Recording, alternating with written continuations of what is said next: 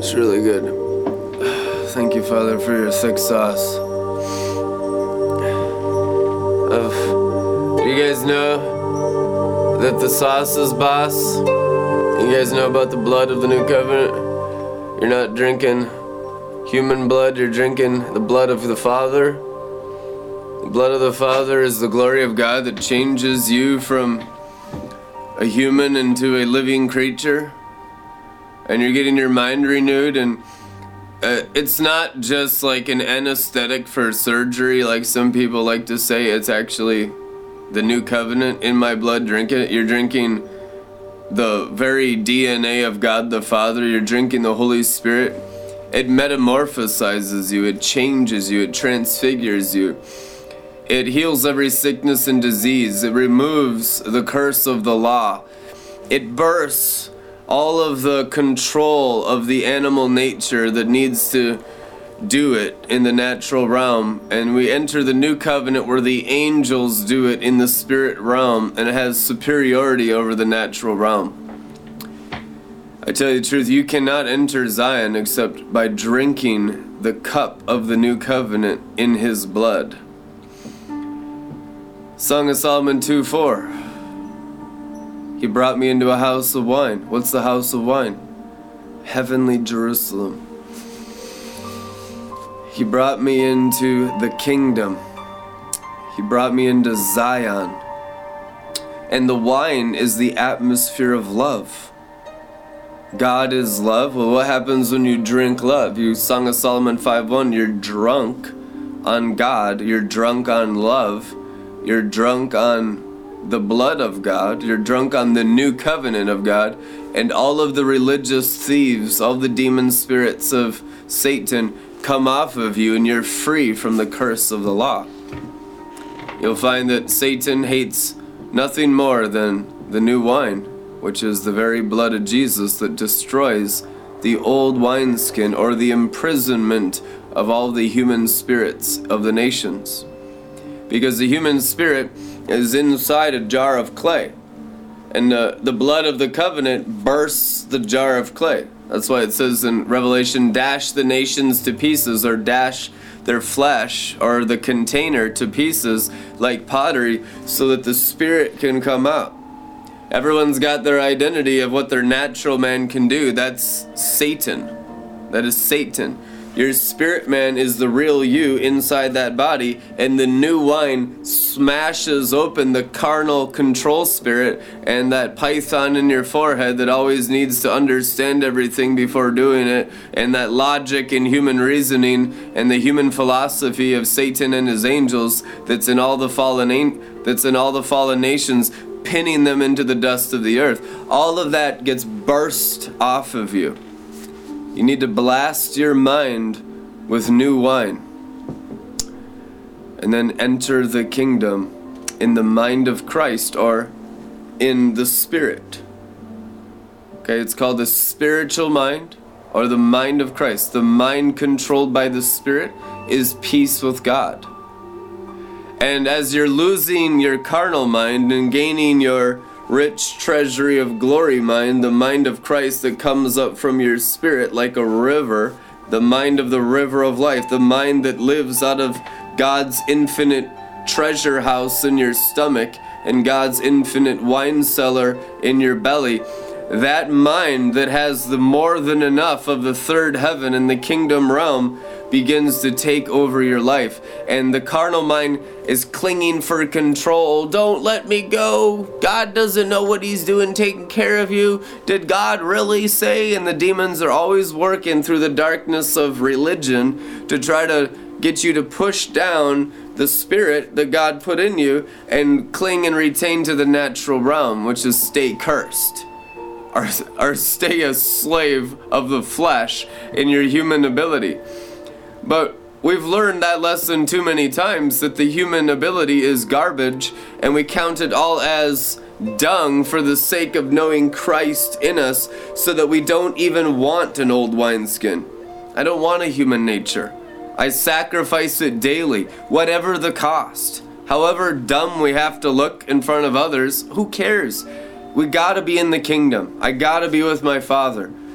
Jesus looked like a fool all the time doing stuff. He's spitting on people in the Bible and rubbing it in their eyes. Healing on the Sabbath. The stuff the Father had Jesus, his perfect Son, doing broke every religious box. Was just blasting the carnal mind. He was blasting that cobra python spirit right through their forehead. He was attacking the systems of the flesh. He attacked the political system. He attacked the religious system. He attacked the economic system of his day. Every system was a prison system of the human spirit, and Jesus Christ is the Savior of the human spirit. So he attacks all the cages, all the prisons, all the boxes, all the containers, all the dividing walls, and he annihilates it.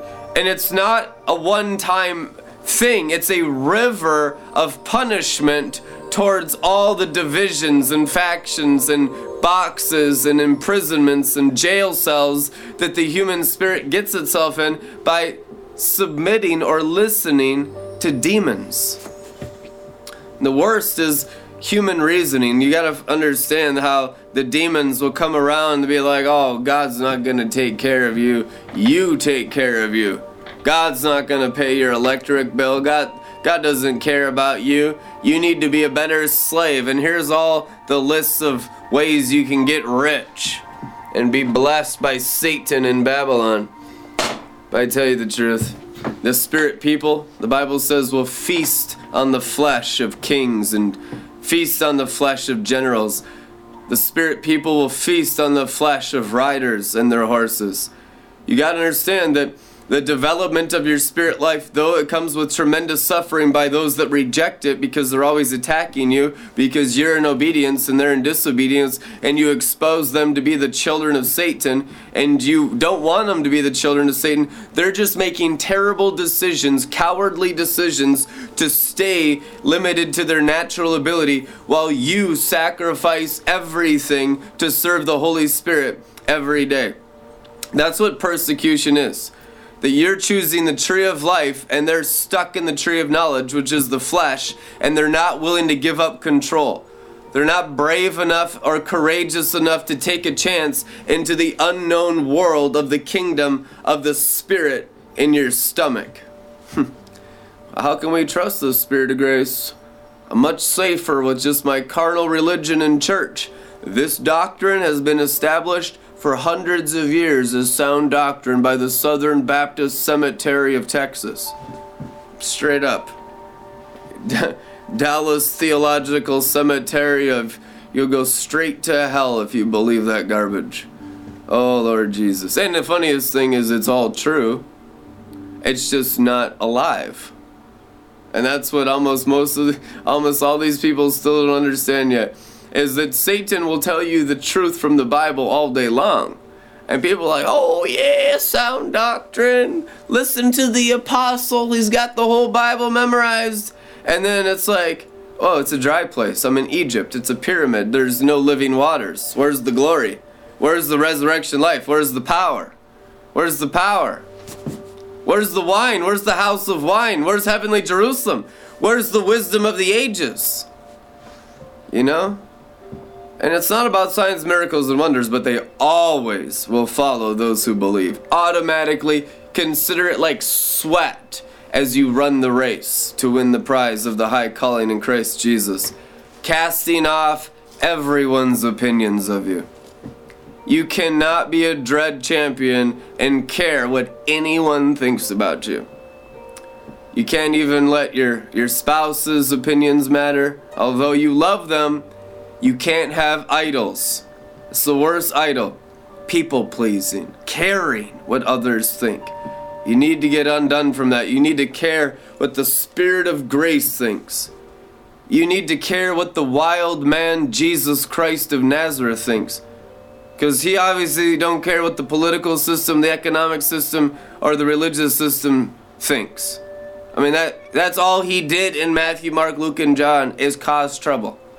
If you're not causing trouble in the economic system, the political system, religious system, what evidence are you a disciple of Jesus Christ? That's all he did in the red letters, Matthew, Mark, Luke, and John. everything he did violently opposed everything that was human in his day. In fact, he separated the human and the divine as God and Satan. That if anyone was still a mere man, they were a devil. Did John's baptism come from God or man? And they grumbled under their breath, if we say from man. They feared the people were going to stone them to death because they all considered John a prophet. Oh, Lord Jesus, we need to be heavenly. Another name for heavenly is holy. Holiness is being set apart from the human. John's baptism, was it from heaven or from man? Set apart from man into heaven. Every time you hear holy or holiness, think heaven and heavenly. Now, how heavenly do you need to get to be earthly good? Or how holy, how sexually pure, how virgin, perfect virgins with white garments? I mean, what happens when we drink the blood of the Lamb every day and have our divine nature take over everything in our hearts and minds, take over our whole soul, take over our reasoning, be transfigured by the renewing of your mind, by the washing of the water of the Word, or by the glory of God? The water of the Word is the glory. The wine of the Word is the glory. And is it a fading glory? Is it a religious glory? Is it a glory of the flesh by doing good works that are so biblical, bro? No, it's an ever-increasing glory. Which means the day you first taste the wine is the weakest drink you'll ever have for eternity. How about that promise? The day you first get drunk on the Holy Ghost will be the weakest day of your eternal future. I've been drunk about 10 years, and it's been an ever-increasing glory, and it's been absolutely wild, and it's so fun. But this wine this season is far supreme. I mean, so far supreme than what I was drinking 10 years ago when the Drunken Glory movement burst out of really the glory stream of the Lakeland revival. That's really how it happened. The Drunken Glory movement emerged from Lakeland's failure. That's when all of the heavy drinkers got together through the internet and through different cities in America and somewhat in England and Wales, and started just, we need to go after this, you guys. This thing is under attack. This is the solution for the world's problems, and that's why these ministers that are pioneering revivals are getting tempted so much and getting attacked so much. We need to all come together like Gideon's 300 and focus on drinking. This is not a sideshow of the gospel. It's literally half of the table of the Lord, bread and wine. It's half of the new covenant, his flesh and blood. His blood is equally as important to his flesh. I mean, what are you going to do without his blood? Without his blood, there's no kingdom. Without his blood, there's no forgiveness of sin. You know, you can drink his blood until you're drunk on forgiveness. That there's such a realm of love, of agape, of the Father's nature coming out of your pores, that when you rub up on people that come within a 5-foot, 20-foot, 10-mile radius of you, you're actually imparting the forgiveness of sins right into their consciousness. They're like, oh man, I don't feel yucky. I don't feel yucky anymore. I feel good. You know how blessed I get going around watching the citizens of the kingdom of Minneapolis, of God the Father and the Lord Jesus Christ, laughing, rejoicing, and their personalities glowing and glorifying. You understand, I've been ministering this wine for 10 years to thousands and thousands and thousands of people in Minneapolis. We do a broadcast every day, but I also know thousands of people. I know people in almost every city in the planet.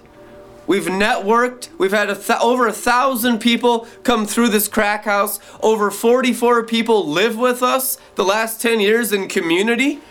And it's just, It's a wine cellar expansion. And people don't get it because the carnal mind can't understand a single thing from God, but the Spirit gets it.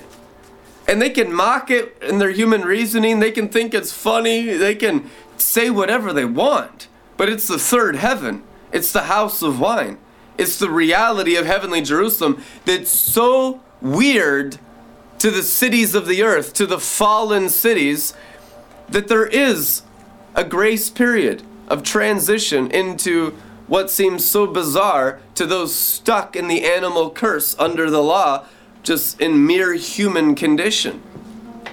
When the divine comes through man, you can bet your 2 cents that it's going to look crazy because we've been human or fallen for thousands of years.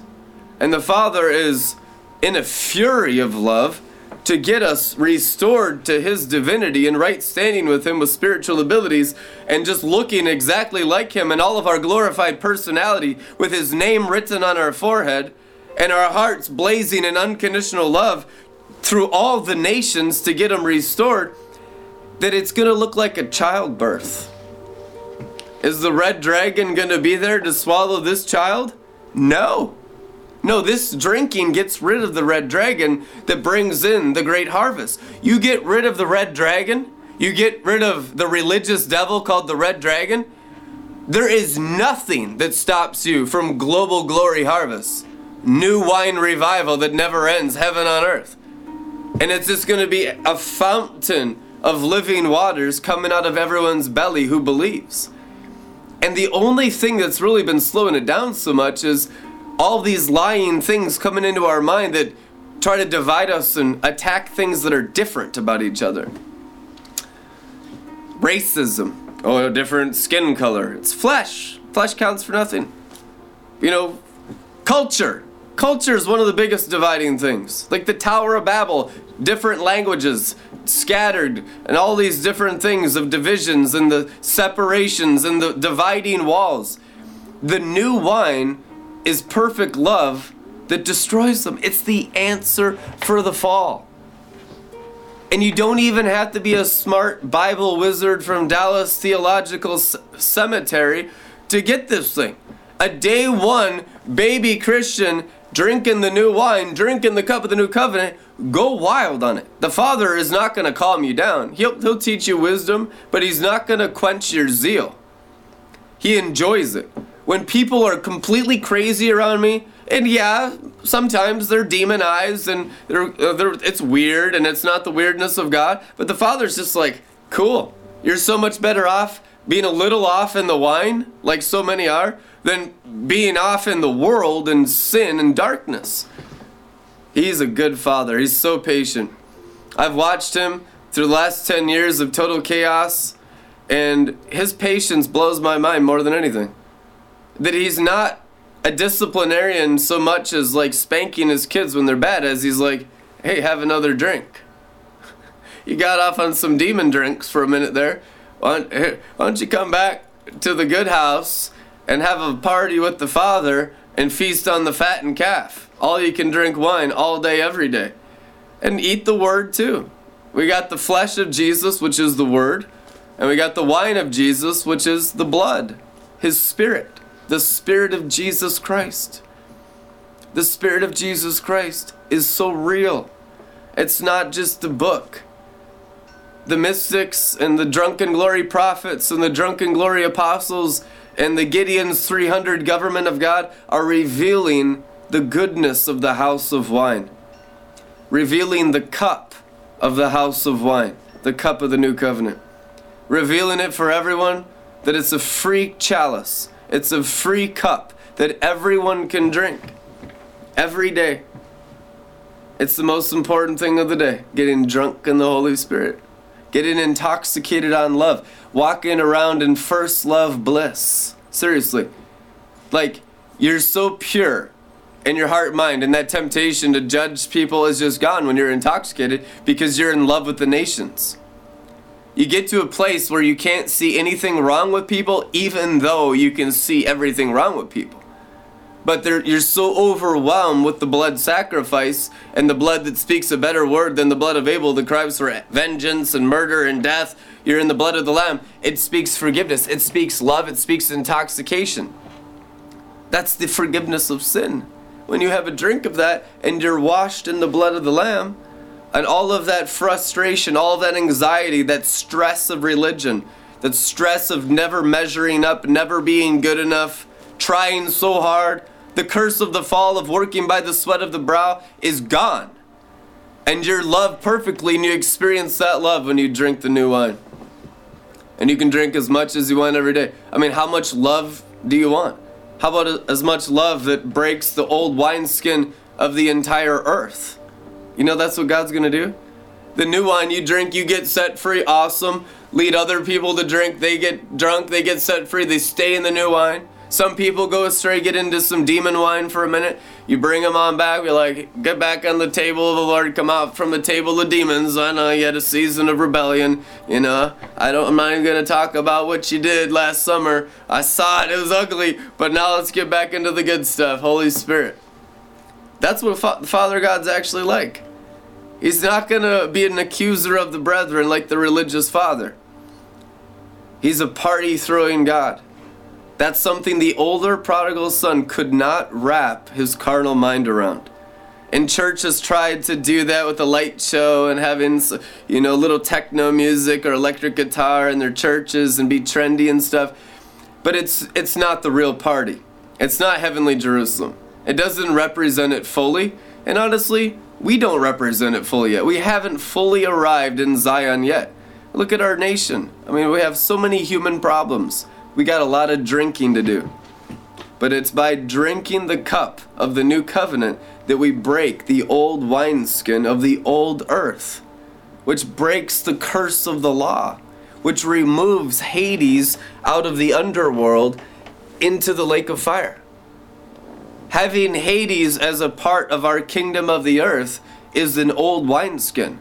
The religious taskmaster is Hades. The one that beats you up in your head, that makes you do right and wrong, good and evil, knowledge of good and evil, the serpent in the garden telling you what to do, what not to do, blah, blah, blah, that control spirit, that's Hades.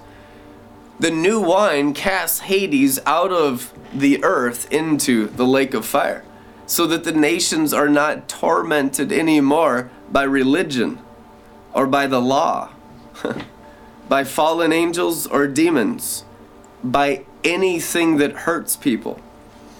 You're coming into a time of tremendous revival. This really is the restoration of all things. And Adam and Eve walked in it and they lost it. We restore it. Jesus gave us the keys of the kingdom to open the wine cellar that nobody can shut, which is your spiritual stomach. And your mind fully realizing that He has given you His wine and His oil, His love and His favor without measure. That truly the temple is my body, the temple of the Holy Spirit. And the Holy Spirit is the favor and the love of God. The Holy Spirit is equal to the Son, equal to the Father. And to Him who is sent, God has given His Spirit, or His wine and oil, without measure. What are you going to do with it? Every Christian gets the wine and oil without measure. When you're born of the Spirit, born of God, God will empower your heart to do whatever He created you to do. And the biggest distraction is settling for something in the flesh, like Esau, an inheritance in the flesh by your human ability. You were created for divine ability. You are a divine creature, and you already are. Your mind's just waking up to that reality by increasing the oil and the wine through your spirit. That's why the Apostle Paul repeatedly says over and over, the grace of the Lord Jesus Christ be with your spirit, so that your carnal mind can be transfigured into agreement with the wine and oil, with the man Christ Jesus inside your stomach. Your stomach is a portal right into the throne room of God. And you're waking up to what you are and who you are. Most Christians, their identity is so much in the flesh They're completely sleeping. They have no idea of what they were created for. You guys have to reveal it to them. You guys model it. You demonstrate it. You be such a wine cellar and a treasure house of love and favor that these people begin to awake. You can feed everyone's stomach, which is the treasure house of either Jerusalem or heavenly Jerusalem. In Revelation, it says that Jerusalem is the container of Sodom and Egypt, which is the white and black magic of Johnny's and Jambres. Jerusalem below is the container of the entirety of the curse of the fall. Every human stomach has Jerusalem in it because they were crucified with Christ. In him, everyone died. It is written. Now, the resurrection is heavenly Jerusalem, us awakening to that reality and casting natural Jerusalem out of our stomachs. And the realization that our bodies are the temples of the living waters. Hallelujah. Can you see it? The ministers of the living waters that learn to love perfectly. And it goes right through everyone's bellies. Everyone's God is in their belly.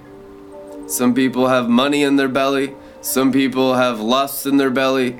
Some people have idols in their belly. Sometimes it's family in their belly. But what you need to have in your belly is heavenly Jerusalem, Mount Zion, the city of innumerable angels rising in your heart as chief of all the mountains of flesh, all the mountains of idolatry, all the mountains of human ability, all the mountains of the nations.